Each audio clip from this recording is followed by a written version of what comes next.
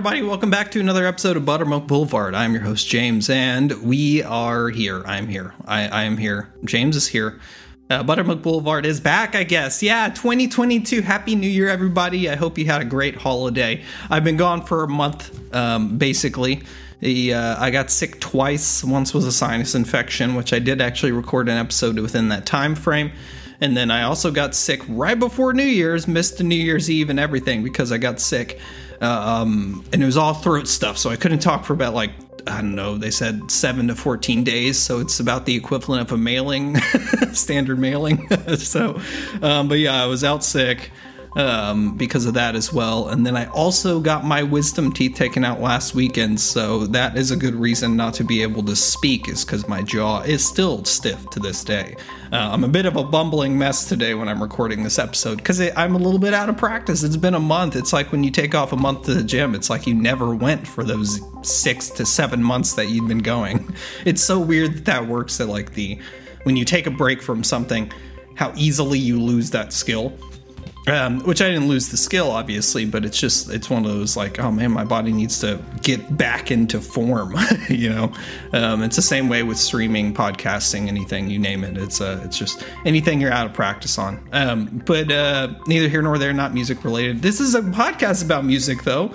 And if you enjoy music, hey, maybe consider subscribe and follow, whatever. It's called Leave a 5-star rating. I appreciate you checking out the channel if you're new. If you're new, welcome to the channel. If you're coming back, welcome back. It's good to see everybody. I hope y'all are doing well. I hope y'all are staying safe. And hopefully y'all have not gotten as sick as I have for the last month.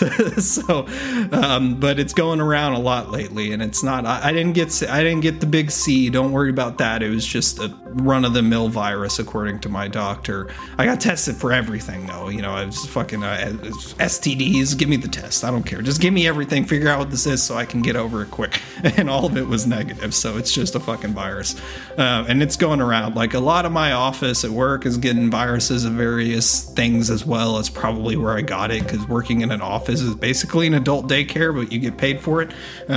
So it is what it is, though, you know, whatever. So I hope y'all are staying safe, staying healthy, all that good stuff. So today's episode, if you couldn't read from the title, we're going to do a top 10 list. This is all off the cuff. I'm not scripted or anything. I prepared this week 2 weeks ago before my wisdom teeth were taken out, and then I got my wisdom teeth. I had anesthesia, was on a lot of drugs and shit to prevent infection, and now I don't remember anything that I put in this list. So I do know it took me a while to put together a top 10 list, man, and I'm going to go into this just kind of prefacing that this list is probably not even final, to be honest. So this wasn't a draft by any means. I had a draft, and the draft was getting up to like 20 albums plus. So I thought about doing a top 20 list, but then I'm like, that's going to take like 2 hours for me to record. And y'all probably don't want to sit there and listen to that for 2 hours about 2021 when it's already 2022, which Happy New Year, everybody. Are your resolutions coming to be? Are y'all hitting the gym more often? Are y'all doing the things that you wanted to thing? Great. Probably not. My year started with, 4 holes in my mouth and an illness. So I have not even started any of the resolutions I had planned, which is just to be a better me.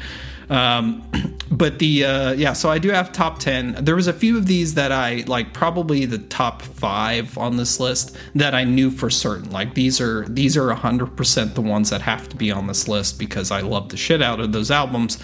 And I love the shit out of all these albums, but there's 2 reasons this album, or this top 10 albums of the year is was difficult to put together. And one of those reasons is fucking metal had probably one of its best years ever last year. Maybe not ever. I mean, there was that one year that like Rain and Blood and Master Puppets came out the same year or whatever. But this last year, 2021, had one of the strongest fucking metal output of albums that I've ever seen in my life. And I am a big metal head, so a lot of this list is going to be metal. but not intentionally. I try to give everybody their fair share, and I approach every single album objectively before I go into it. You know, I'm not somebody that's, well, this isn't metal, I throw it out. You know, I'm 30. I'm way past the age where I give a shit whether or not it's one genre or not. Because, you know, there was a time probably where I was like, ew, gross, that's not classic rock. You know, that's not AC/DC. I don't even want to hear it. But nowadays I'm just like, I listen to everything. And you know that from, if you listen to this podcast, because it's, you know, I've done Taylor Swift discographies and things like that. So, or album reviews and such. But, so I listen to everything, hip hop, rap, pop, modern music, doesn't matter. And then, of course, metal is just what I listen to the most often because I enjoy the hell out of it. It's just a lot of fun. So a lot of this list is metal, but that's one of the reasons it was hard to put together is because this 2021 was so fucking strong for metal bands.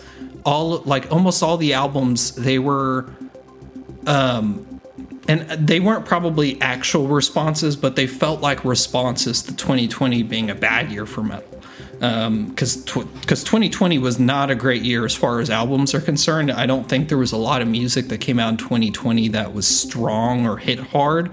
2021 was almost like a response to that, where all of these bands that did either nothing in 2020 or put out mediocre albums in 2020, they came back like full force.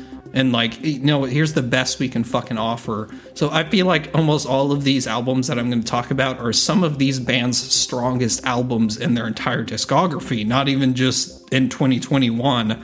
Just these are their strongest albums. Because some of these bands I have actually listened to multiple of their albums. And some of them aren't going to surprise you. Some of them will surprise you. But we'll kind of see. We'll go into it. So there is 10, but I do have some honorable mentions as well that we'll kind of talk about. And like I said, it's 80% metal, literally like 80%, because I think there's only 2 bands on here that I see that are not metal. And the reason for that is while metal had a strong ass year, I don't think the other genres did. There was a lot of modern pop music and stuff that I don't feel had very strong outputs. Like they had good albums maybe, but they were just kind of half and half or 60% good, or, you know, not like all the way through good. And that's my caveats for these lists, which I'll get into those in a minute here. But, a lot of the albums that I feel like I heard, they weren't strong. They weren't like, oh my God, beginning to end, this is fucking amazing. I kind of mentioned this in one of my past episodes, but like, I'm a huge fan of Lorde. Since I was in college, early college, Lorde, that first album, the second, I love this shit at Melodrama, and that first album, what was it? I don't know, the White Teeth or something. No, I don't know. Pure Heroin. I don't remember what it was called. But those 2 albums I've listened to so much, and they're really like, I don't want to call them guilty pleasures because I'm not guilty about it, but that's essentially what they are to me. Is I listen to them frequently, just for the heck of it. Every now and then, I just like to turn the bass up and listen to Lorde. It's always, Lorde has always been one of those artists that I look forward to. I'll pre-order albums for and all that stuff. But this third album, man, it was rough. I didn't like it at all. Like, and I'm pretty biased when it comes to artists that I like. And I completely admit that bias. Like, if Guns N' Roses release an album, don't be surprised if I love the fuck out of it, because Guns N' Roses is my favorite band. And a lot of Guns N' Roses actually inspired me to get into music as a whole, not just become a musician, I mean, rather than like inspire me to play guitar and stuff like that. Actually, I think the band that inspired me the most to play guitar is Kiss, because I used to love Kiss when I was younger. Yeah, this isn't going to be edited, by the way. But yeah, so that's another kind of thing, is that metal had, number one, there was a lot of good albums this year. A lot of them were metal related, but there was a lot of good fucking albums. And number 2 is that there was a lot of albums, but I kind of felt bad because I wanted to include more non-metal. I didn't want this to become like, oh man, he's just a fucking metalhead, which I am, to be fair, but I wanted to give everybody their share. I wanted, if I could put everybody on this list, I would. There would be, oh gosh, how many albums did I even listen to this year, man? Let's see where this list ends. Oh, good, 370. So yeah, I listened to a lot of fucking albums. So and not all of that was obviously metal. But I listened to everything. There's really good, strong albums that came out that didn't make the list or didn't even make my honorable mentions. But I guess technically this is an honorable mention by me saying the Halsey album that was produced by Trent Reznor, the Nine Inch Nails and all that stuff. Oh, fucking phenomenal. It's a great album, but at the same time, I didn't want to listen to it. Like I listened to it that one time and I'm like, all right, I'm done. I heard the album, time to move on. There was other albums that came out. Lorde was another example, Solar Power. Good album, but not good at the same time. I didn't enjoy it. I was a little bit disappointed by that one. But it was still had the motions of being a good album, but never connected with me. One artist I nearly put on this list for an honorable mention was Arlo Parks, but I really couldn't bring myself to re-listen to the album because Arlo Parks' Collapsed Sunbeams, absolutely amazing. It's a great album, and honestly, wouldn't be shocked if it's in the Grammys. Absolutely deserves it. Adele is another example. Like that Adele album's great. It's fucking great. You go listen to my podcast about it where I review the album. It's phenomenal. It's a wonderful album, but at the same time, while it's a wonderful album, there's something that didn't connect with me with those albums. It's simply put, which is my number one rule of all of these albums, is I didn't go back to it. And that's my number one. That's like, when it comes to album of the year, I had to kind of narrow these down by simply saying, did I listen to this album again? Like, once it came out, did I listen to it more than that first time? Did I give it another opportunity? Which some of these I did re-listen to again just to see if it was worth putting on the list or something. And then I kind of got myself in a rabbit hole of listening to albums over again to try and narrow down this list. And it was a struggle. I was butting heads with myself for a lot. And at the end of the day, I had to just step back and make it as simple as fucking possible, which was, when the album came out and I listened to the album, did I go back to it? That's my number one caveat for this entire list is, did I go back to this? If I did go back to it, how often did I go back to it? Did I re-listen to this several times throughout the year because I enjoyed it so much? Or did I listen to it again because I was recording a podcast episode? That would be the Adele would be an example of that, because technically I've listened to the Adele album several times, but several times in relation to a podcast I was putting out. So I was doing research rather than actually listening to it for enjoyment. Honestly, that was my first one. So the second one, because that didn't narrow down the list enough, again, 370 albums, is the simply that, was the album good all the way through or not? Now, there was very few albums that I found to be good every single fucking song. These are all of them. This top 10 list is all of them. So even the honorable mentions are like the albums that were maybe 9. If they had 9 tracks, or if they have 10 tracks and 9 of them were good, that's what the honorable mentions are. Now, some of these songs, though, some of these albums I've done album reviews on and stuff. And I'll get to one in a minute here, or one or two, where I said, this song didn't connect with me the same way as all the others. However, it did not stop me from re-listening to this album over and over and over. Even the songs I didn't care for, I would listen through it all the way through. And it's like, even though this isn't my favorite song in the album, I came to that conclusion that it's not my favorite song simply because I listened to the album 200 times.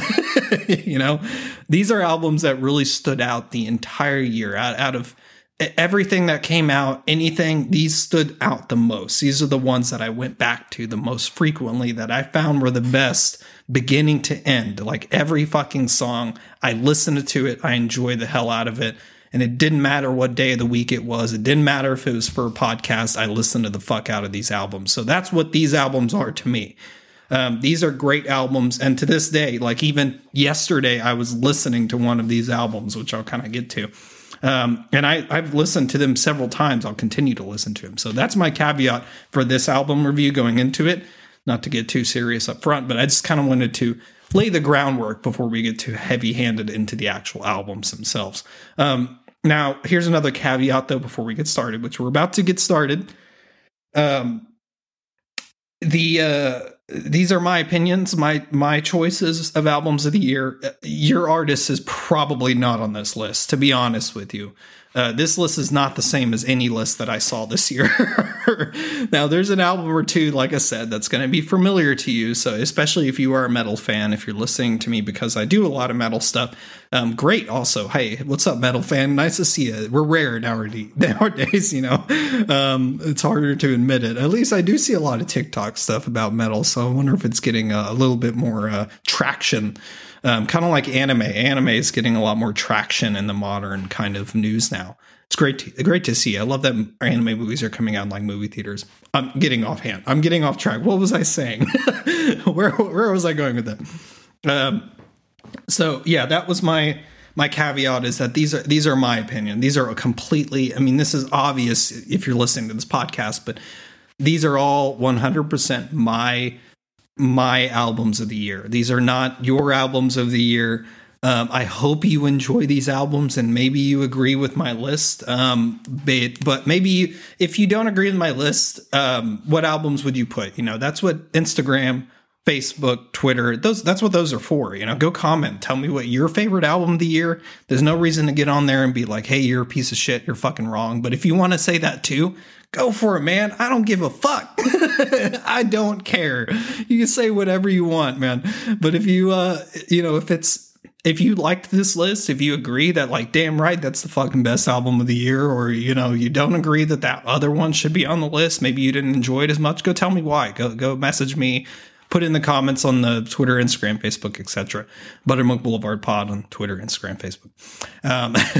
Shameless plug. But yeah, so these are my top 10 albums of the year. This is the Buttermilk Boulevard top 10 albums of the year. And these are not album reviews, just FYI. That's the last caveat. I'm going to stop, I promise. This is the last caveat, is that these are not album reviews. I'll kind of talk about them a little bit, but that's about it. Maybe I'll do an album review or two. Again, another good thing you can do on Facebook, Twitter, and Instagram and all that stuff is tell me what albums you want me to review. Do you want me to go through a full album review of, you know, the last one, the number 5 choice or the number 8? Oh man, have I dug myself a hole enough? Is this hole deep enough? It's got to be at least 6 feet. All right, so let me have some coffee here.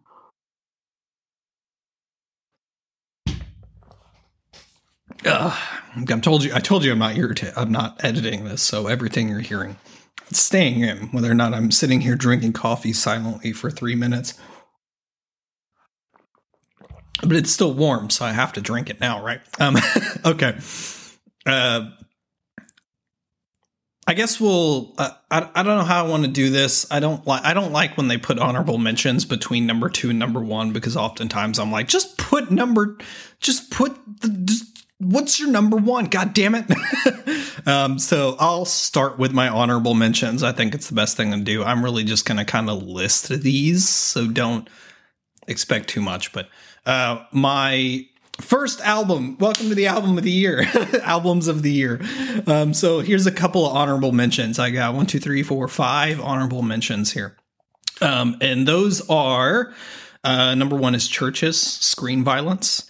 I love Chvrches. I've liked Chvrches since that first album. I heard that, I think it's called Mother We Shared or Mother We Share. Absolutely great record. Their second record was great. Third record, great. Honestly, Chvrches can do no wrong. And this album is really good. But it didn't meet that caveat of me listening to it over and over. I did listen to it quite a bit, but something about it kind of didn't have that draw or that appeal to kind of make that top 10. But that's the reason. Chvrches, Screen Violence, fucking great album. If you like that kind of DJ-esque music. I just like the girl's voice too. She's got a really cool voice, and they do some interesting stuff as far as like effects and all that stuff. I just like it. It's just a good time. And honestly, this is probably their darker record too. She sounds very angry. I'm like, I would hate to be the guy that fucked her over, you know. But she sounds very mad in this record, and it's actually very fun because you listen to her first records, they're kind of joyful and fun, and then like going to this one, it's like, whoa, who hurt you? Are you okay? Anyway, but it's good. It's awesome. It's dark in a good way.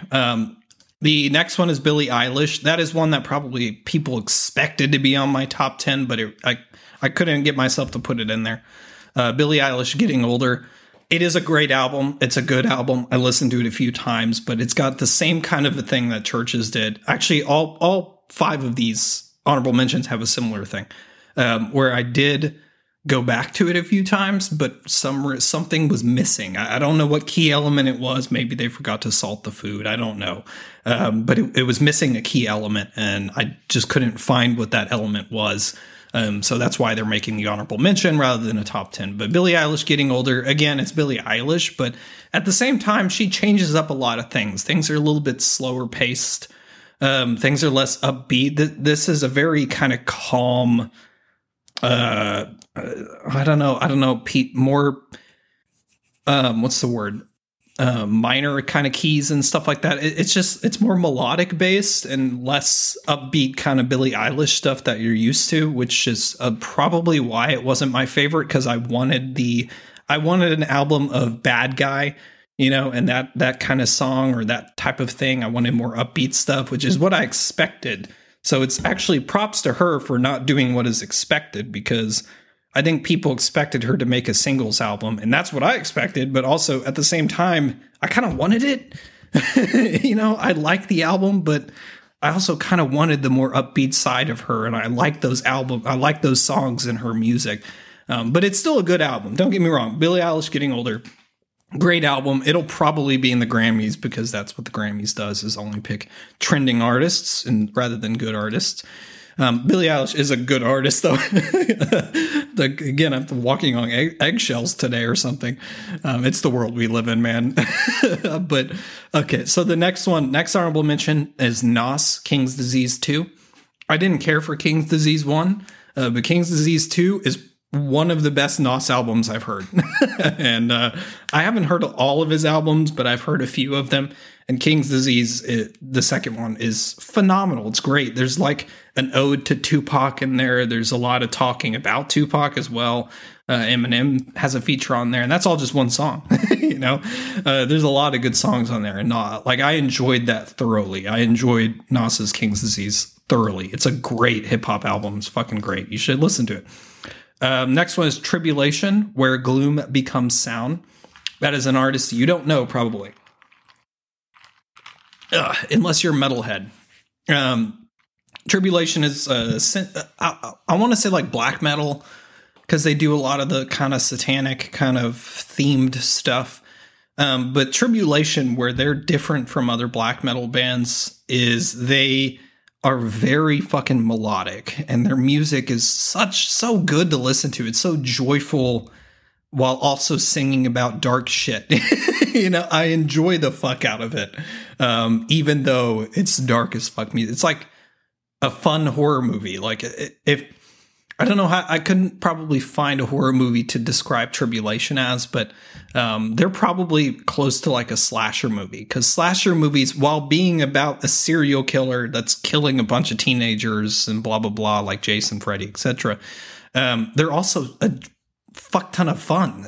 you know, you get even though they're killing people, you get excited for those kills. Like, damn, did you see that shit? You know, that kind of thing. It's like, I don't know how to describe it, but Tribulation has that kind of feel to me, where their music is a lot of fun to listen to. They're very, very melodic.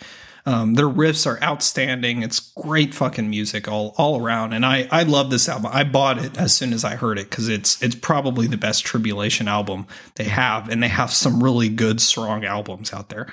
But Where the Gloom Becomes Sound, I don't know why this wasn't on more people's list. I feel like it may have become an underappreciated or underdog kind of album, or maybe not enough people listen to it, but I think it's phenomenal. It's fucking great. And it was literally that close to becoming my top 10 list, is that close, but it has the same problem as the other ones. Like I said, that's my problem with all of these 5 honorable mentions is I just, for some reason, didn't go back to it. Wage War, Maniac. I don't know if I need to say anything about Wage War's Maniac because that has been on a lot of top 10 lists for a good reason. It's so good and yet so unique. It's so different of a metal album. And I don't really need to go into it too much, but Wage War is just a different kind of metal band, man. They do a lot of weird stuff, weird sounds, weird timings. They throw in rap beats every now and then, and yet it's so entertaining. It's just like going on a ride, I just want to enjoy their their fame or whatever. I just want to sit there and enjoy watching them come to the top because there's no way Wage War is not going to become a top metal band eventually. They're getting there. The more albums they put out, the better and better they get. The better and better they get, the bigger and bigger they get, they're going to become one of the best metal bands. I guarantee you, Wage War, unless they break up or do something stupid, they're going to be one of the bigger metal bands. There's no way you're not going to see them because they have that kind of sound and uniqueness and freshness quality to their shit that it's bound to be amazing. So I can't wait to watch that happen. I could be wrong though, so I don't know. But anyway, Wage War Maniac, great album. Check it out. That's my honorable mentions. Okay, enough of the bullshit. We're about 30 minutes into this podcast and all I've done was talk shit. So let's get into the nitty gritty. Top 10 albums of the year. These are my favorite albums, period. My opinion, blah, blah, blah. We've already done this conversation. I'm just padding out the time for the podcast.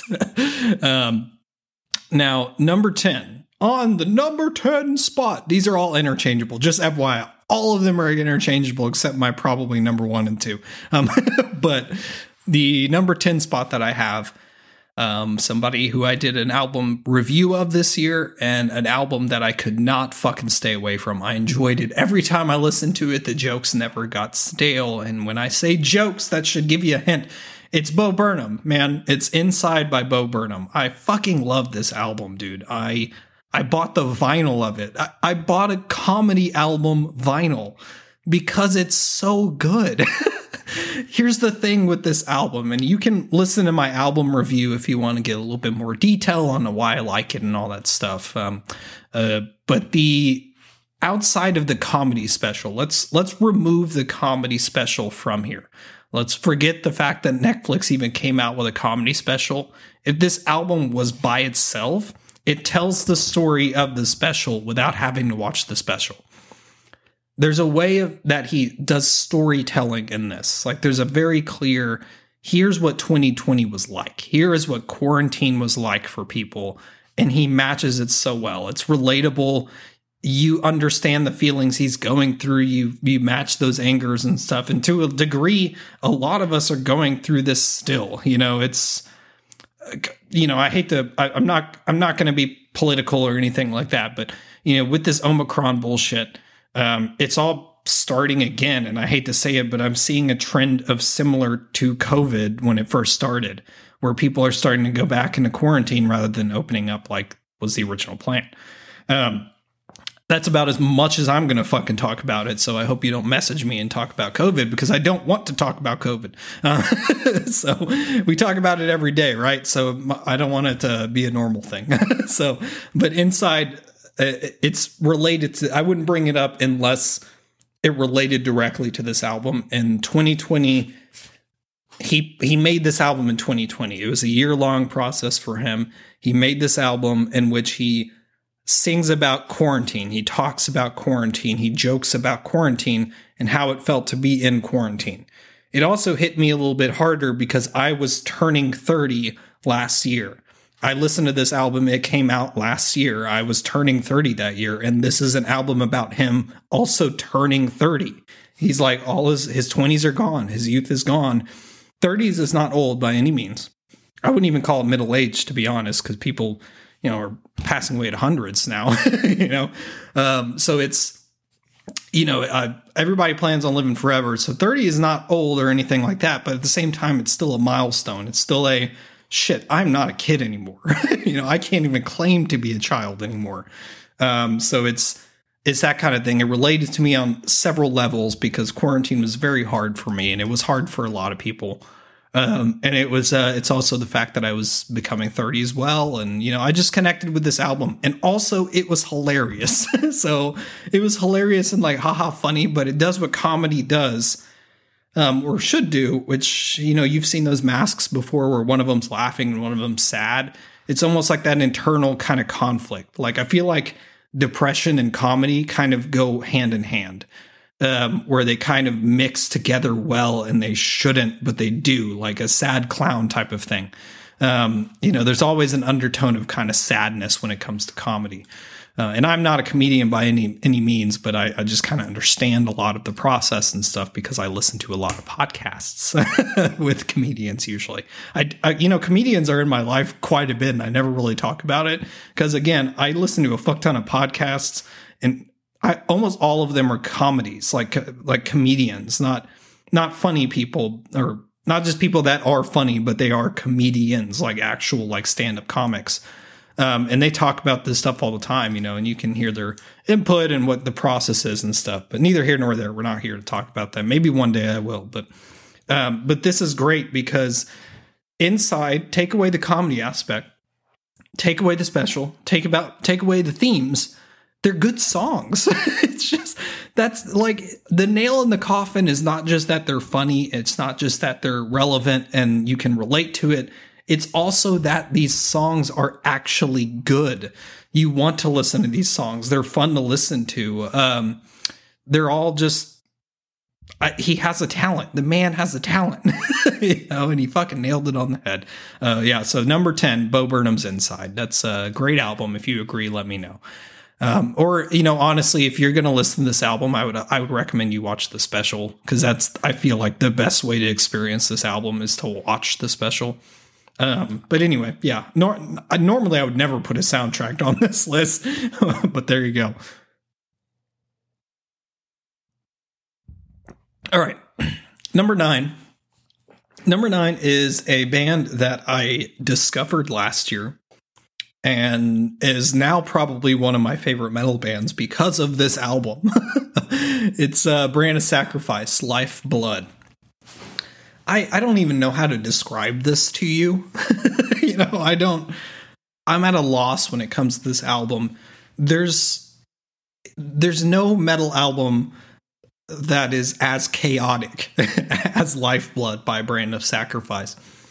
It is so fucking heavy and so chaotic. It's so fast paced and aggressive, and yet there's a orchestra and a choir in it. It's all over the map, man. It touches every fucking thing, and it's absolutely amazing. And I don't know how they formed songs. I really don't. I am at a loss when it comes to this record because it's so good and it's so fun, but at the same time, it's out of its fucking mind. And that's why it's probably number 9 is instead of up a little higher on the list, because I listened to the shit out of this album. It was to the point where Spotify told me I listened to it too much. Like that wrap up of the year, whatever, Brand of Sacrifice, Lifeblood. Brand of Sacrifice as a whole was on that, because once I listened to this one, I could not bring myself to not listen to all of their albums. I have all of their albums now. I could do a discography right now if you wanted to. I could just stop the top 10 and do a Brand of Sacrifice discography because I listened to the shit out of this band. This one and another one on this list who's a little bit higher up. We'll get to it. But Brand of Sacrifice, Lifeblood, I genuinely don't know how to describe this one in words to you, other than every song is good and it's strong. They're strong fucking metal songs. It's death metal, so it's fast paced. There's a lot of tremolo picking. There's like very fast paced fucking bass drums and stuff, but they also intertwine it all with this orchestral kind of choir music, which is very metal of them. I don't know why, but there is something to having choirs and orchestra involved in metal, because I feel like if anything, metal didn't start with Black Sabbath. It probably started with classical music, things like Mozart and Beethoven and stuff. Those are the original metal artists, man. They just didn't have the guitars to make it metal. That kind of sad, dark, fucking deep music that people were afraid of. That was all metal, man. I don't care what anybody says. But anyway, so Brand of Sacrifice, it's a great album, man. I genuinely, I wish I could tell you more about it. I want to say more about it, but I don't have anything to say right now. Nothing's coming up to mind because it's such a fucking strong, it's so chaotic. It's hard for me to break down without doing a discography or album review of it. Now, I would have to do track by track to describe each kind of thing and what's going on, but it's very fast paced. The growls are amazing. The breakdowns are phenomenal. It's so unique in its setup. Everything is unique when it comes to Brand of Sacrifice. They're doing something I don't hear in other metal bands, and that's why they stand out to me quite a bit. Lifeblood is a phenomenal record, and I'm kind of mad that I don't see this enough on top 10s. It should have been on everybody's top 10 as far as metal is concerned. But yeah, so that's it. Number 9, Brand of Sacrifice, Lifeblood.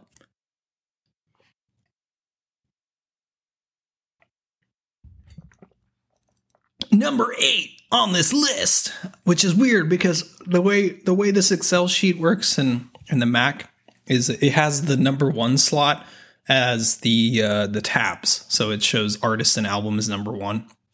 But so I have to like think about it backwards. So when it says 9, it's actually number 8.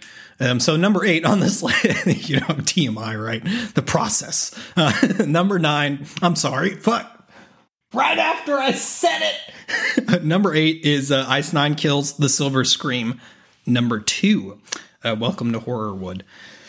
I really can't say anything more than I did in the discography review. If you want to, I think I have time codes. If you go check out the discography review, just click on, go to the time where I talk about the Silver Scream 2, Welcome to Horror Mood. Horror Mood? Horror Mood is probably me. Hashtag me. Same, right? Welcome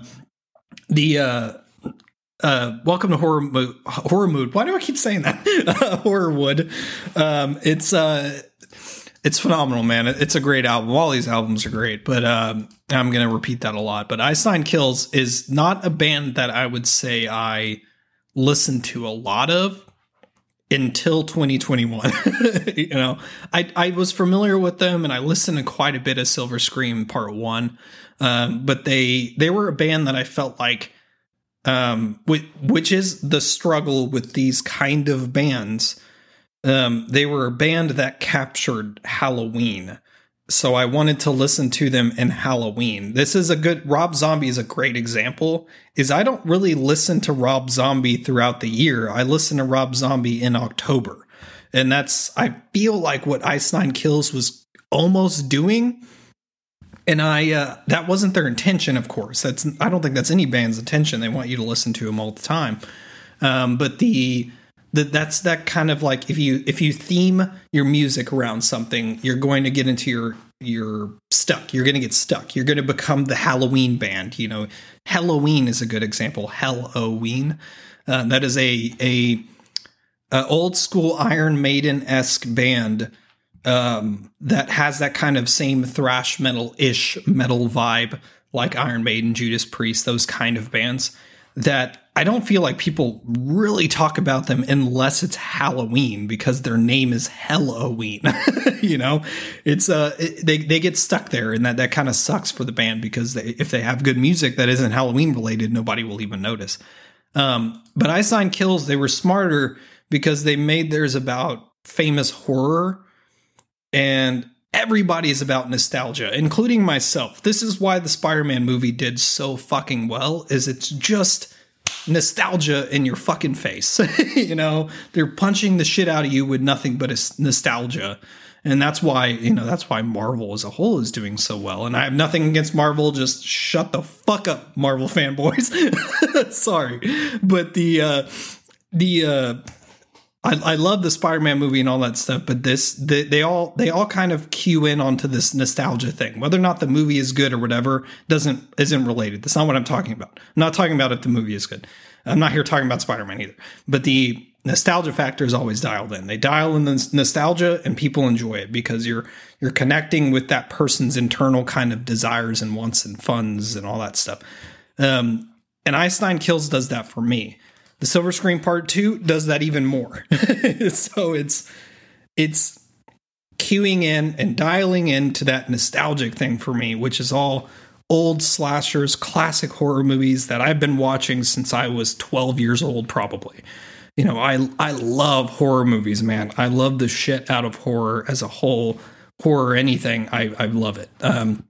And if you're a fan of horror as well, I just finished Resident Evil 2 playthrough on Gentle Metalhead Twitch. That's the name of my Twitch, is Gentle Metalhead. So you can go check that out. There's a YouTube video out there as well, just a shameless plug. But Silver Scream 2. So take all that, everything I just said, the nostalgia and the fun of horror all away. I'm still listening to this album, and it's not October anymore. Like, it's gone, but I'm still listening to it. And I think that's what they did well versus somebody like Rob Zombie, is they cued into that theme, but they didn't put themselves, you know, oh, this is a Halloween band. You know, no, they managed to get themselves out of it. And I don't know how, but I think it's because this album is so fucking melodic. Their choruses, Ice Nine Kills has some of the best choruses in metal. Fight me. They have the best choruses in metal. I don't think there's a dispute. There's very few bands metal wise that can do a good chorus, and Ice Nine Kills do the best choruses. You know, they have that catchiness down to a science, man. Every single one of their songs, bad or good, is so fucking catchy and so easy to sing along with, and so easy to get have fun with. And it's just an amazing, absolutely amazing time. And it's fun. It's nostalgic, all that good stuff. So Ice Nine Kills, the Silver Scream 2. I've talked about this enough, but go listen to that discography. Man, I'm out of practice, huh? I need more coffee. All right. You got bitter James today. Okay. So that's number 8. Sorry, number 8. Ice Nine Kills, Silver Scream 2. Welcome to Horror Wood. So there you go. Number 7 on this list. We're getting down to the nitty gritty. Gojira's Fortitude. I don't need to talk about this one. This is Gojira, man. I love Gojira. Gojira is one of my favorite metal bands. I think Gojira is where I think Wage War will be eventually. Gojira is one of those bands that is the top tier metal band. When they put out an album, they are top sellers. They're a band that is up there with Tool and Metallica and all those other bands. They're maybe not the best or the worst or anything. That's all subject to opinion anyway. But they are up there. If metal had like a hierarchy, they would be up there shaking hands with Slipknot and stuff. You know, the Gojira is one of the best metal bands that there is right now, the best modern metal bands. And Fortitude is a good example of why. It's melodic. The riffs are unique and special only to Gojira. Nobody sounds like Gojira, and nobody has been able to replicate it. The drums alone put top tier, as far as I'm concerned, for Gojira. That drummer is probably one of the best modern drummers of our era as well. I don't really know what else to say about it because Gojira is an obvious choice. It's one of those choices that everybody had this on their top 10 because it's fucking Gojira. I don't think they can do wrong. I don't think they have any bad albums. They're almost perfect throughout. So you may have preferences between the albums, and you may not like certain songs they do versus the other stuff. I mean, I do too. I have my preferences for Gojira, but Fortitude is great. It's like Magma, which is their last album, Part 2, which is perfect because Magma was probably their best record, and Fortitude is probably now their best record. So, it's like every time they put out an album, it's like, that's their best record. Never mind, this one is. It's that kind of thing. So Gojira, Fortitude, obvious choice, but yeah. Number 6, Darko US. Darko, another band I did an album review on, so I'm not going to spend too much time on this, but I said about all I needed to say about Darko in that review. Now, Darko is one of those bands that I was talking about that had one or two songs that weren't my preference, but I still listened to the entire album every time I listened to it. I could not listen to Darko on shuffle with anything else. You can, technically, because these songs are all unique. They don't flow together so that it's like not, you can't listen to that song without listening to the song before it, blah, blah, blah. But they have something special, man. And Darko is probably one of the up and comers that is unique as well, because they have, oh gosh, what was it? I want to say Chelsea Grin and Amir, like the vocalists of both those bands, who are phenomenal metal vocalists, and then you put them in a fucking band and the guitars are amazing. They're heavy as shit. They hit the lowest lows. Their breakdowns are as heavy as their choruses. Their choruses are as heavy as their verses. It's all just so deep, guttural kind of heaviness, and I'm here for it, man. I am here for it. It is so good.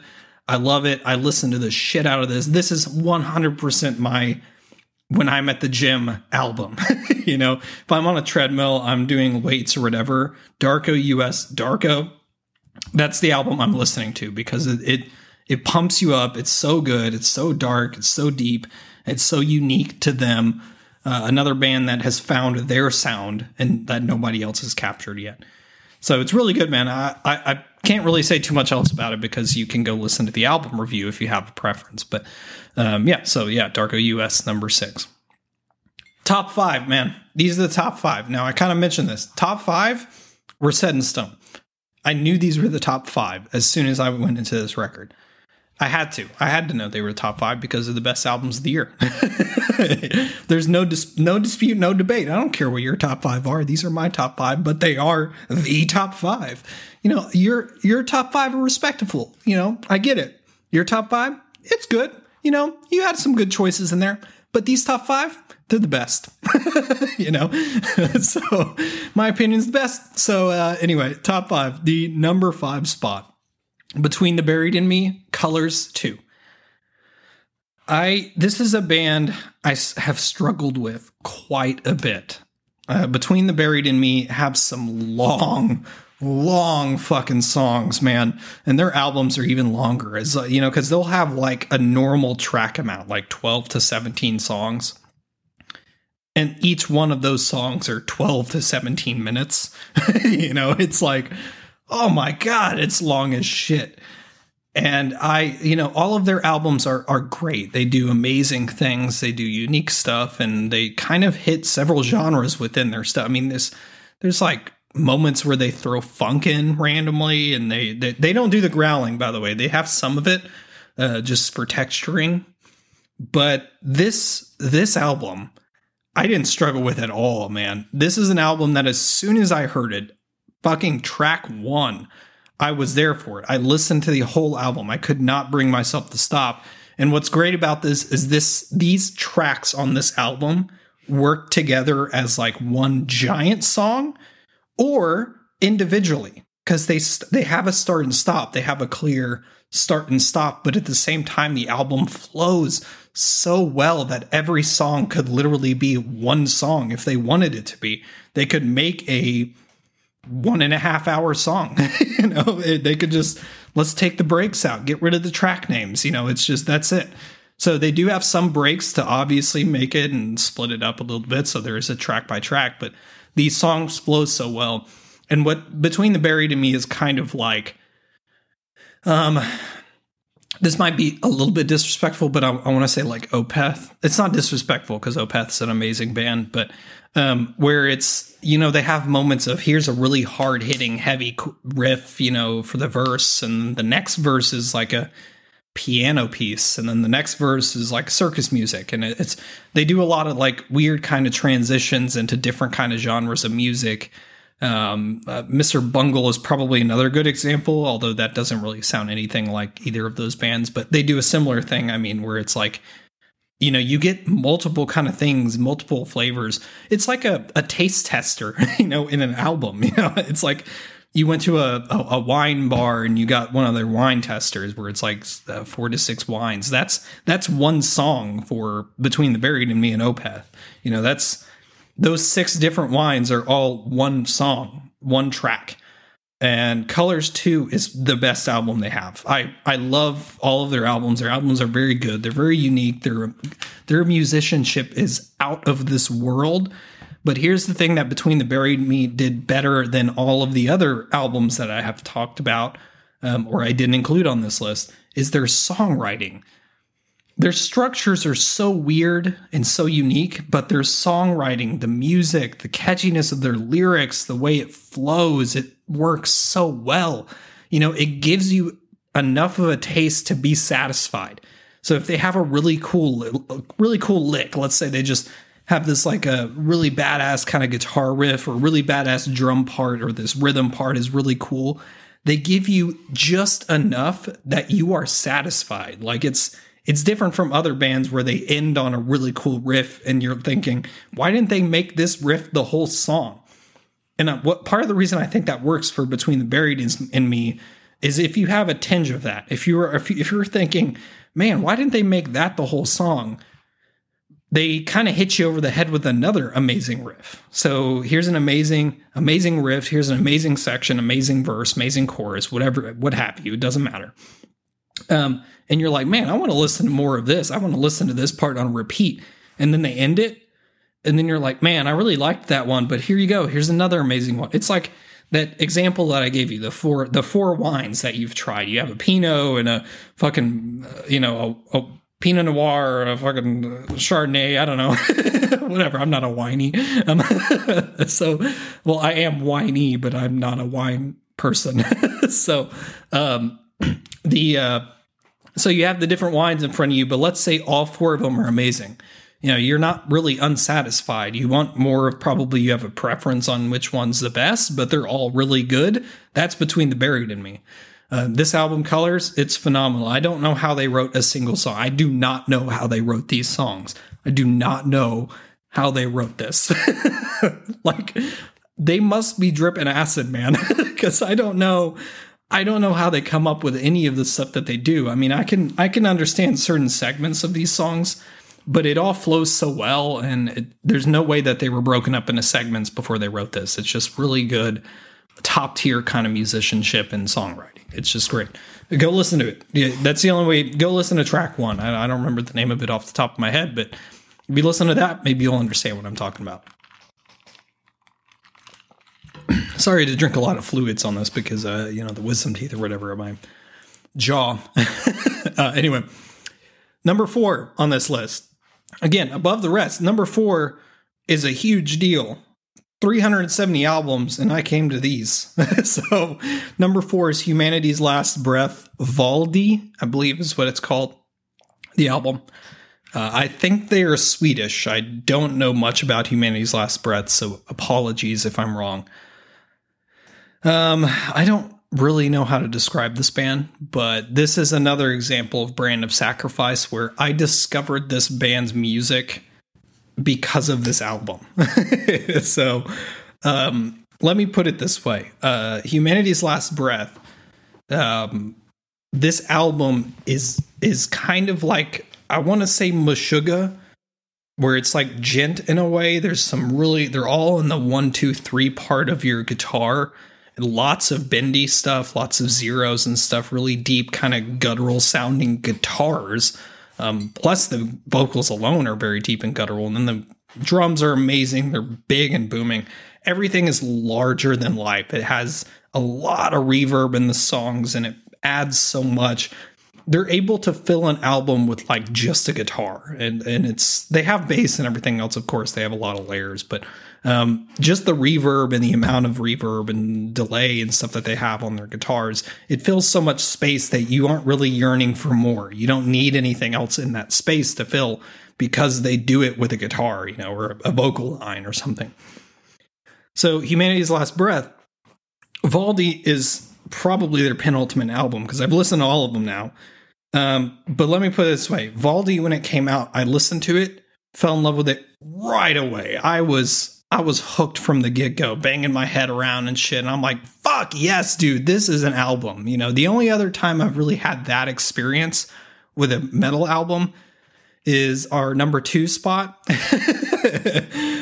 or the brand new Fit for an Autopsy record, which I wish I could put on this list, but that's a 2022 one. So, because it's so good.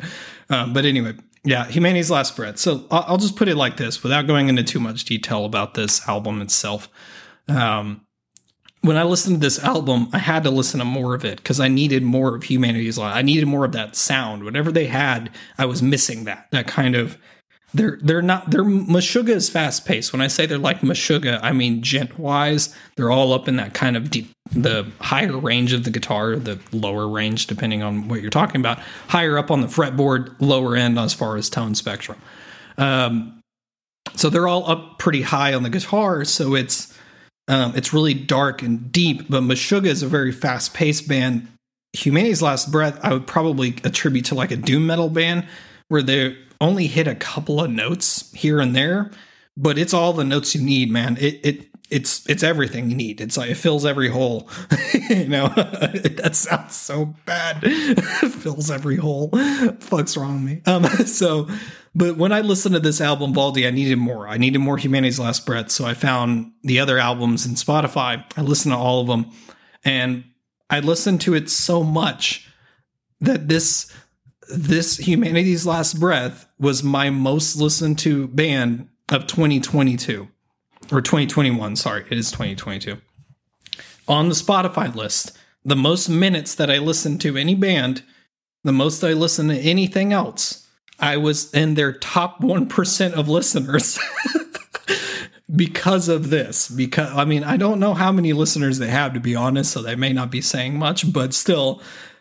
That because of this one album, I became like a super fan of this band because they're so fucking good, and it's similar to Brand of Sacrifice, like I said, where I discovered this band via this one album. I heard it came out, and I was like, sure, I guess I'll listen to that. And next thing you know, I'm a super fan. But yeah, Humanity's Last Breath, Valdi, absolutely love it. Now, there's a reason it's top 5 because.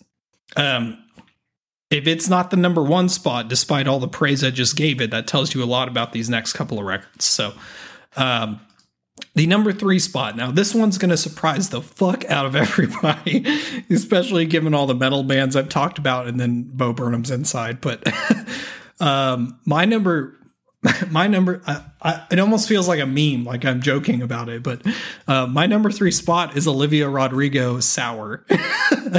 Yeah, I can already see the what the fuck. I can already hear it. Collective kind of what? Yeah, I know. I talked about all those metal bands. I'm a big metalhead. I love metal. And yet Olivia Rodrigo's Sour, I could not get myself to not put in the top 3.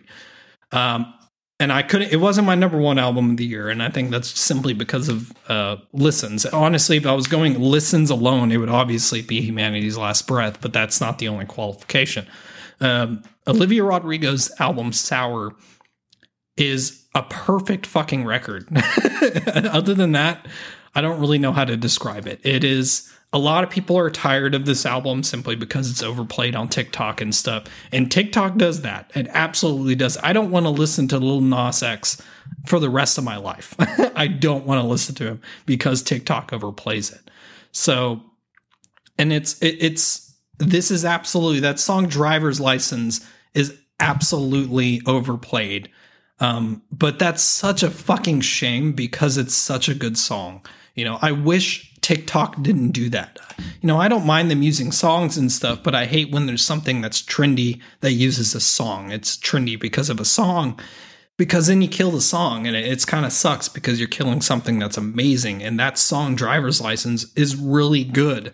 Now, yes, Olivia Rodrigo's Sour is very heavily like teenage romance stuff I do not connect with. I don't get it. There's a lot of stuff that she sings about that I'm like, that, I mean, in real life, outside of this album, that would be a little bit petty. Maybe, are you sure you want to talk about it like that? Maybe think about it a little bit. There's a lot of stuff like that, relationship kind of drama, exes and breakups and stuff like that. So a lot of that stuff I do kind of butt heads with, just as far as me not relating to it. I'm also not a 16-year-old female. I don't know how old she is. I don't know anything about her outside of this album. And outside of the picture on the actual album cover, I don't think I've ever seen this girl in my life. So this is an album that I was literally, again, off the cuff, kind of like, sure. I mean, it came out. A lot of people are talking about it. I guess I'll listen to it. And then when I heard the song Driver's License, I'm like, oh, I get it. That's that girl. She's the TikTok girl. But this is an album that, when you get past that, you throw all of the things I just said, you get past all of those little aspects. There is an amazing fucking album here. And it's the singing, the structure of the singing, the way, the phrasing of how she's vocalizing all of these struggles, whether or not you connect with them or not, again, doesn't really fucking matter. I'm not a Satanist, but I still listen to black metal.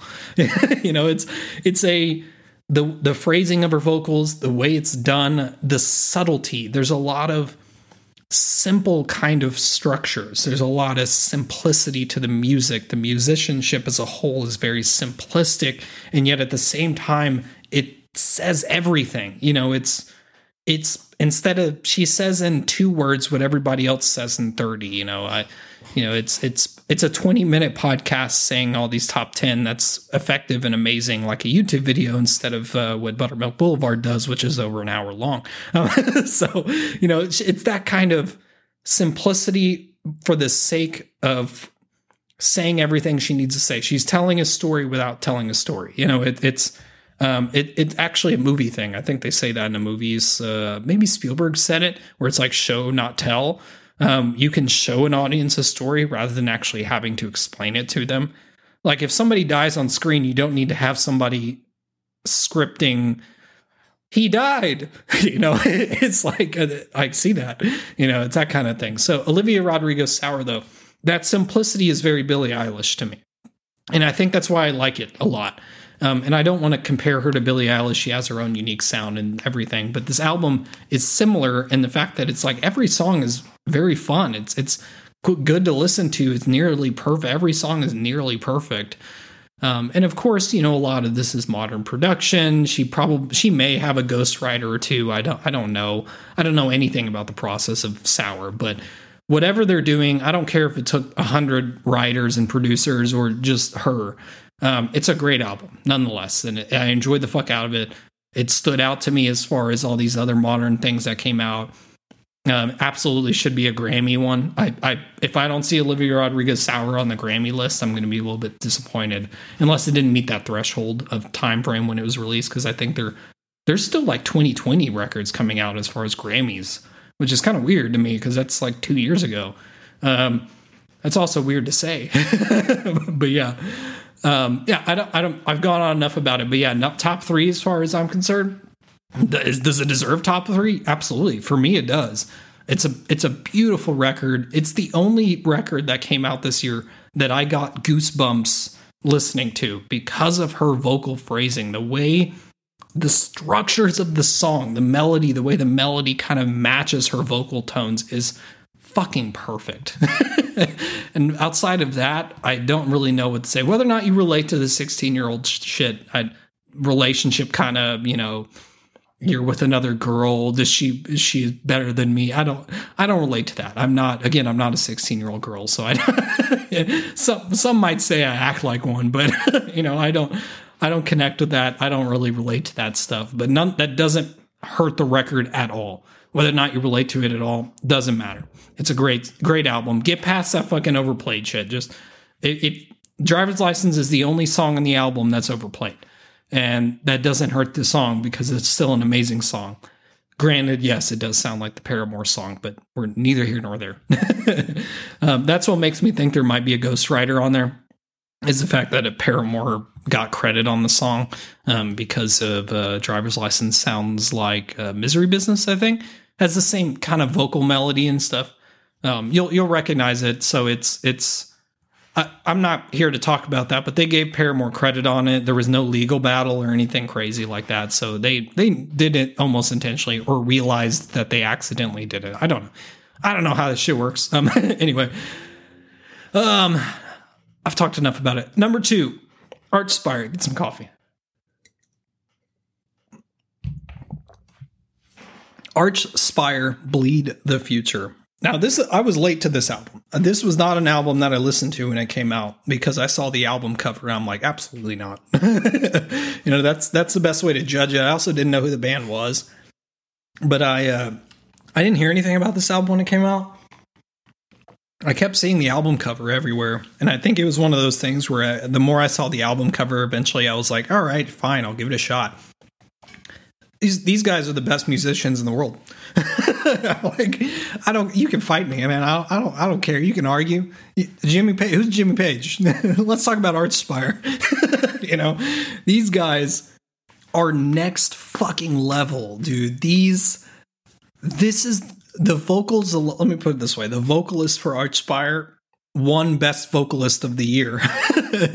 And I think it was Loudwire, or maybe it was Metal Injection. One of them, whoever gives out those awards for like metal bands and stuff for best whatever, Archspire, the vocalist, won for a reason, because he talks so fast while also having a guttural growl, like it's so fucking weird that I understand what he's saying.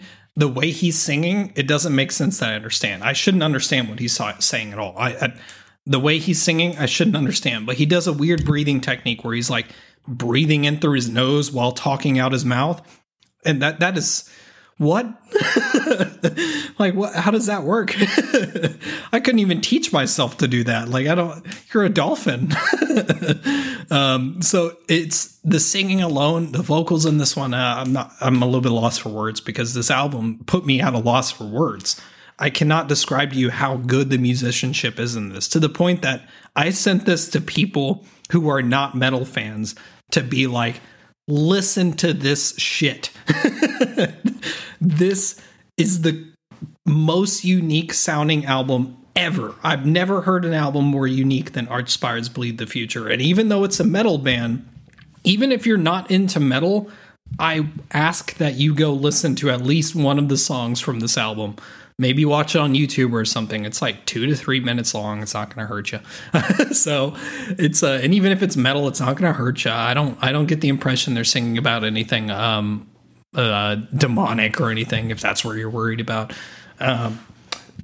But excuse me, the band is crazy good at music. The musicianship in this album is the best I've ever heard, and it's the guitars match the drums in speed. The drums match the bass matches everybody. The vocalist is keeping up with everybody. It's so fucking fast paced, but at the same time, it's fast paced but precise. Everything is perfect. Everything lays out as it should. It's like a puzzle that's put together so well. Every song is really good, and every song I had to listen to it. This is an album that if I listened to one song, I had to listen to the whole album because it's so fucking unique and so good, and it's heavy as shit. You're gonna bang your head to it. I don't have anything else to say. How many like adjectives can I use to describe this? How many positive affirmations can I give it? It's very unique in its style, and I don't really know what else to say other than that. Some of the best musicianship I've ever heard in my life, and if nothing else, this embarrasses me that I'm a guitarist at all. Like, this makes me want to go back to the past and slap my 11-year-old self for ever deciding to play guitar, because I'm like, you'll never be as good as them.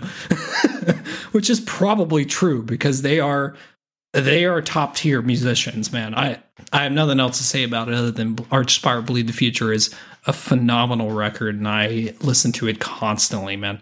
Anytime I'm feeling like down or I've had a rough day, this album will bring my spirits up. Like, it's that kind of album that I'm like, if I'm having a bad day or I had a bad phone call or something like that, if I put on this record, I'm good again. You know, like I'm ready to go. It's like adrenaline. Yeah. Like I don't really know how else to describe it, man. It is what it is. This song is pure energy and it works so well. Number 1 album of the year. Let me get some water before I get into this. My voice is kind of going. I don't normally talk this much. Just FYI. Outside of the podcast, I don't really talk an hour straight for anything. So, number 1 album of the year is Spiritbox by Eternal Blue by Spiritbox. I don't really need to say anything else about it. I've given a lot of praise to these other albums, these other artists. And Spiritbox is the one band that I don't feel like I need to praise because I feel like they've gotten a lot. So, and it's because of this album. Spiritbox is the next phase of metal. I don't have a better way of putting it. If a band comes out that you listen to their music and you're like, this is exactly where metal's going, Spiritbox found it. They started it. Whatever the next step is in metal, whatever the next modern kind of metal sound is, whether it be deathcore, metalcore, it doesn't fucking matter. Spiritbox just invented it. And that's pretty astounding because as soon as you listen to this album, you'll know what I mean. Like you'll listen to it if you haven't heard it before. And a lot of people are going to say this album is overrated. I've heard it before, but they're not listening. They're not paying attention. Some people watch to enjoy, some people watch to analyze and blah, blah, blah. There's plenty of people out there that like, I know that even my friends, they'll watch like Hawkeye and they'll overanalyze individual things. Meanwhile, I'm like, he shot the bow, you know, that kind of shit. I'm a simple man. I enjoy simple things. I watch movies to enjoy them. There's plenty of movies and stuff like that I have watched that I love, even though it's bad. Batman versus Superman is a good example. I love the extended version of that movie. I think it's great. I can watch it pretty much every day if I wanted to, and yet it's a movie people trash every day. But I'm simple. I'm like, oh man, you get to see my favorite characters on screen. You get to see Batman, my favorite superhero, fighting against Superman. Hell yeah, man, that's so cool.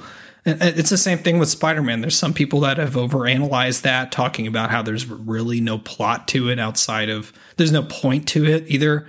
A lot of that stuff was avoidable in the plot. And I get that. I can understand that. But at the same time, I'm like, look, Spider-Man. I'm a simple kind of guy. Spiritbox is an example of a band that you can enjoy at face value and you can understand it. And it is a good album.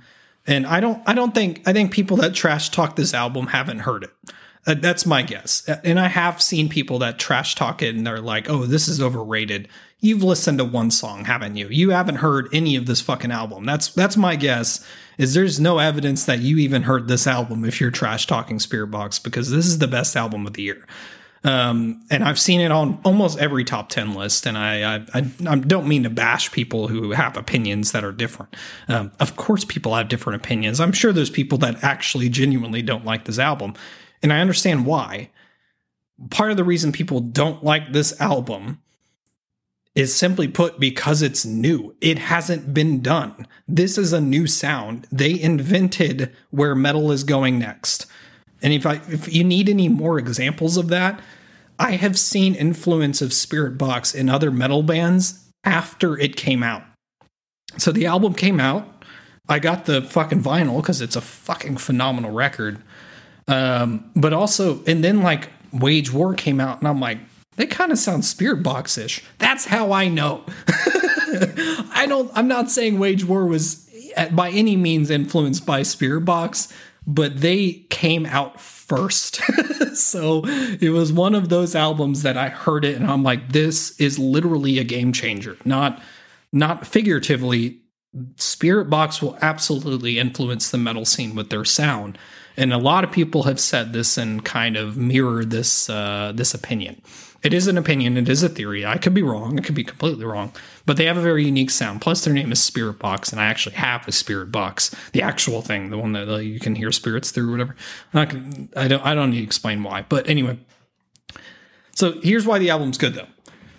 Yes, it's a game changer. Yes, the sound is very unique, but they managed to kind of um, mix together modern sounds with modern kind of metal. There's some DJ kind of synthy kind of sounds that they implement into the album that you can tell that somebody probably just sat in a computer. Maybe it was Courtney, the lead singer. She just, was sitting there putting together sounds and was like, man, that sounds cool. And then decides that's the intro to the song. And it's probably as simple as that. It's probably just something. This is just somebody's, you can tell by listening to it, this is just somebody doing what they love. And I don't ever get the impression that this is an overproduced album. There's clearly a budget behind it, but this isn't a band that anybody knew about until this year. So there was probably not a large budget. I mean, they do have an album that came out before this. I think Mara Effect, I think that's the name of it, which is a good album in its own right, but it's not this album. Because Eternal Blue takes everything that you know about metal, specifically probably deathcore, metal and deathcore, and then they kind of put it together with like synthy kind of sounds, and it doesn't sound good on paper, and yet Courtney is the glue that you need to put it all together. Her singing ability is outstanding, and she can do everything I just mentioned about Olivia Rodrigo, the way she, like her phrasing and her amazing vocal lines, the range that she has and stuff. Courtney and Spiritbox can absolutely do that. Courtney LaPlante, I believe. She can do those things. She can do the clean vocals, and she does them frequently. She hits the highs. Her range is outstanding. And yet the girl is also growling. She's also doing metal growls. She reminds me a little bit of like Tatiana from Ginger, but she's doing the metal growls too. And her growls are perfect. You understand what she's saying. There's no loss in translation going on. You can still hear the lyrics and understand where they're going on with the song. You understand the themes, etc., etc. I mean, I could go on with this album all fucking day. I don't know that this album is unique, but it's unique in the sense that it takes what we have and evolves it. And I think that's why Spiritbox Eternal Blue is so good, is because it's evolving the sound. It's nothing you haven't heard before. I don't think they are an Archspire in the sense that Archspire is playing Archspire. Spiritbox is taking everything in the genre, and probably unintentionally, taking everything that we know to be in metalcore and deathcore, and they're evolving it. It's becoming something else. It's moving into the next kind of phase of this metal music that is so popular. Because metalcore and deathcore, whatever people say, metal and deathcore are the biggest genres of metal. Regardless of if you like it or not, it doesn't matter. You can't really broad stroke a genre that you say that you don't like it. I don't like metalcore. Fuck off, man. There's plenty of really good bands in either category. They're just subgenres in metal. So this is Spiritbox is taking that and just moving it forward. They're taking the next step. They're like, you know what? This is stale. Let's make it fresh again. And that's what Spiritbox did. I feel like they made a genre that was slowly dying or becoming too repeated or too repetitive. And they're moving it forward. All of these bands are really doing that to a certain degree. But that's why Spiritbox stands out as far as album of the year is concerned. This is the only album that I know of that is inventing a new genre. They are slowly inventing a subgenre, and I don't know what kind of subgenre it'll be. I don't know if this is the next step for deathcore or metalcore, or if this is a new subgenre, but that's what this album is doing, and it's probably by accident. This feels like a passion project. This album feels like somebody's, I love music and I like the way this sounds. Let's put it on the record. Sure. And it works well. I mean, like I said, everything flows beautifully. The songs flow from song to song really well. There's not a bad song on the album. It's all really great. Holy Roller. Oh man, Holy Roller was the best song of the year, man. Fight me. There's no doubt that this is Holy Roller is amazing. It's just Sunkiller. God, the way Sunkiller has that kind of weird modulated vocal effect at the beginning, and it's kind of a low key, clean vocals, and then ends with the growl, and the way that they flow that into the next song with more growl, they build, they build and they go down. There's peaks and there's highs, there's lows, and it just works so well, man. I don't really know what else to say about it. Granted, I've done a lot of shit talking. Look, I've done a lot of shit talking. That's my top 10 albums, okay? If you don't like these albums, that's fine, man. I've always been an advocate for objectivity and being subjective about certain things, but I've always been an advocate for doing you. When it comes to music, you do you. If you don't like it, fine. I don't care. That's more props to you. In fact, I encourage it. Not that you don't like it, but I encourage that you find your own interests. If Spiritbox Eternal Blue is not your favorite album of the year, okay. If Archspire Bleed the Future, if you didn't like that album, okay. Dark US Darko, great. Okay, cool. That's all you, man. These are my favorite. And I'm, again, walking on eggshells and stuff. But I've done a lot of shit talking, and I don't mean to offend anybody or anything like that. I feel like I need to backtrack a little bit here. But nonetheless, these are my top 10 albums of the year. Inside, Bo Burnham, Brand of Sacrifice, Lifeblood, My Jaw Hurts, Ice Nine Kills, The Silver Scream 2, Gojira Fortitude, Darko US Darko, Between the Buried and Me, Colors 2, Humanity's Last Breath, Valdi, Olivia Rodrigo, Sour, Archspire, Bleed the Future, Spiritbox, Eternal Blue. Go check out those albums, man. They're great. Obviously, they're great. 370 albums I listened to, and I narrowed it down to those 10. They gotta be good, right? If metal isn't your thing, then maybe you won't agree with me. That's likely, actually. I don't expect to be agreed with, but nonetheless, thank you guys. If you made it this far, I appreciate you hanging out. Now, I sometimes do album reviews on these top 10s. I don't know that I will one way or another. I haven't decided if I'll do a Spiritbox one because I've kind of sung its praise already. I don't really know how much more praise you can give an album other than claiming it's furthering the genre, which again, I could be fucking wrong. I mean, it's been a month, so I'm out of practice, my voice is getting a little shot right now. My jaw hurts, I'm angry out of my jaw pain, sometimes people get mad when they get hurt. I could take a lot of pain. That's why I'm still talking this much rather than just being like, all right, have a good day. Bye. But, it doesn't really hurt. It's just like a stiffness because I've got my wisdom teeth out, like I said. Honestly, all things considered, the wisdom teeth did not hurt as bad as I thought it would. In my head, it sucked, but really it was just kind of like they put me out for it. So I was put to sleep for it. And then I woke up in 30 minutes because that's how long the procedure was. And they said that they got in there and they just pulled them out. They didn't really have to cut into my gums or anything. There wasn't really too much surgical stuff. There are stitches, but we're already healing after a week. So honestly, it's the most painless surgery I've ever had. So I did have day one was pretty hard, especially with cold stuff. I know this is completely unrelated. I just feel like talking about it. But like I was reading online that apparently your back molars that are directly next to your wisdom teeth, because my wisdom teeth were completely in, like they had come out. They weren't in my gums anymore. But those back molars, when your wisdom teeth are taken out, it exposes the back side of the molar to cold temperatures and stuff like that, and that's why it hurts. Not like the extraction site, yes, that probably hurts as well, but like because cold temperatures is what has hurt the most. It still kind of hurts to this day, but it's not like, apparently it's not the site that hurts, it's the molars that, like, the temperature, I guess, it's not used to any temperatures. Hasn't grown accustomed to it, so your nerves are a little bit more sensitive to temperature. Heat was fine, but cold sucked, especially my bottom right or bottom left. I don't know. That could be bullshit. I read it on the internet, but internet doesn't lie. It never lies. It's never told a fib ever.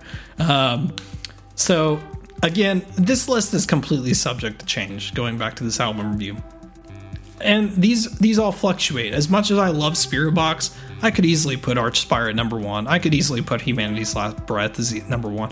I would be happy with any order as far as these top 10 are concerned. This is just my... I just knew Spiritbox had to be number 1. It had to be, because it's also an album that I can't stop listening to. I bought the vinyl for. I listen to the vinyl almost daily. This Spiritbox is an album that I also... When I said that I just listened to one of these yesterday, Spiritbox was that. When I don't know what to listen to, I will put on one of these records, because this is probably, of the top 10s that I've done, this has been my favorite year of music that I've had since we started this podcast, because this is the probably year with the most good albums that I've listened to. And I genuinely, like, 370 albums, very few of those I would consider bad. I mean, I still have the list of ones that I wanted to narrow it down to. There's a Gravesend, Methods of Human Disposal. That's an amazing album, back to front. Pretty Reckless, Death by Rock and Roll, Born of Osiris, Lion's Daughter. There's Slaughter to Prevail, Costolum,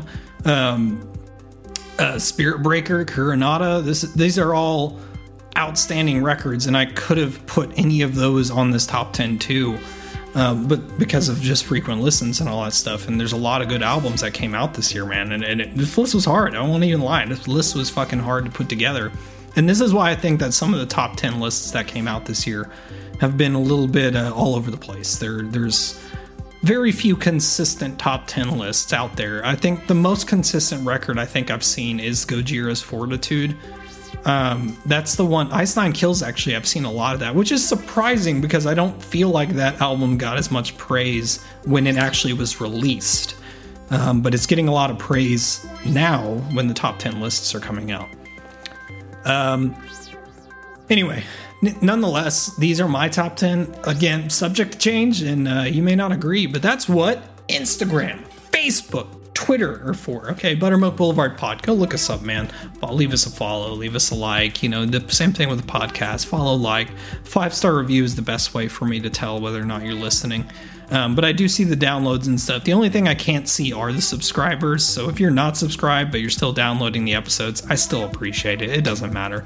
If you listen to this and you absolutely hate the podcast and you think it's the worst fucking thing you listen to, man, I agree. I understand. But also, thanks for checking it out nonetheless, even if you hate me. Like I said, guys, I appreciate you checking out the channel. I was a little bit bitter and angry today, apparently. It's been a hard beginning of the year for me. So take it all with a grain of salt. But nonetheless, I hope you enjoyed the episode. If you did, you know what to do, okay? I don't need to say anything more. If you're a video game fan or you like watching people play video games, twitch.tv/gentle metalhead. I have a YouTube channel also out there. It's just a backlog. I don't have plans or goals of becoming anybody famous when it comes to Twitch or YouTube. I just do that for fun. So when I do occasionally stream, if you want to watch it or check it out or hang out, you don't even have to talk to me if you don't want to. But if you don't agree, you can go on there and be like, hey, fuck your opinions, and then leave. That's cool too, man. I don't really care. But anyway, guys, thank you so much for your time. Thank you so much for listening to the episode. Y'all take care of yourselves out there. And Buttermilk Boulevard's back. It's going to be we're going to make it a great 2022. Okay, let's do as best we can to make this a good year. Y'all take care. Peace out. Rock on.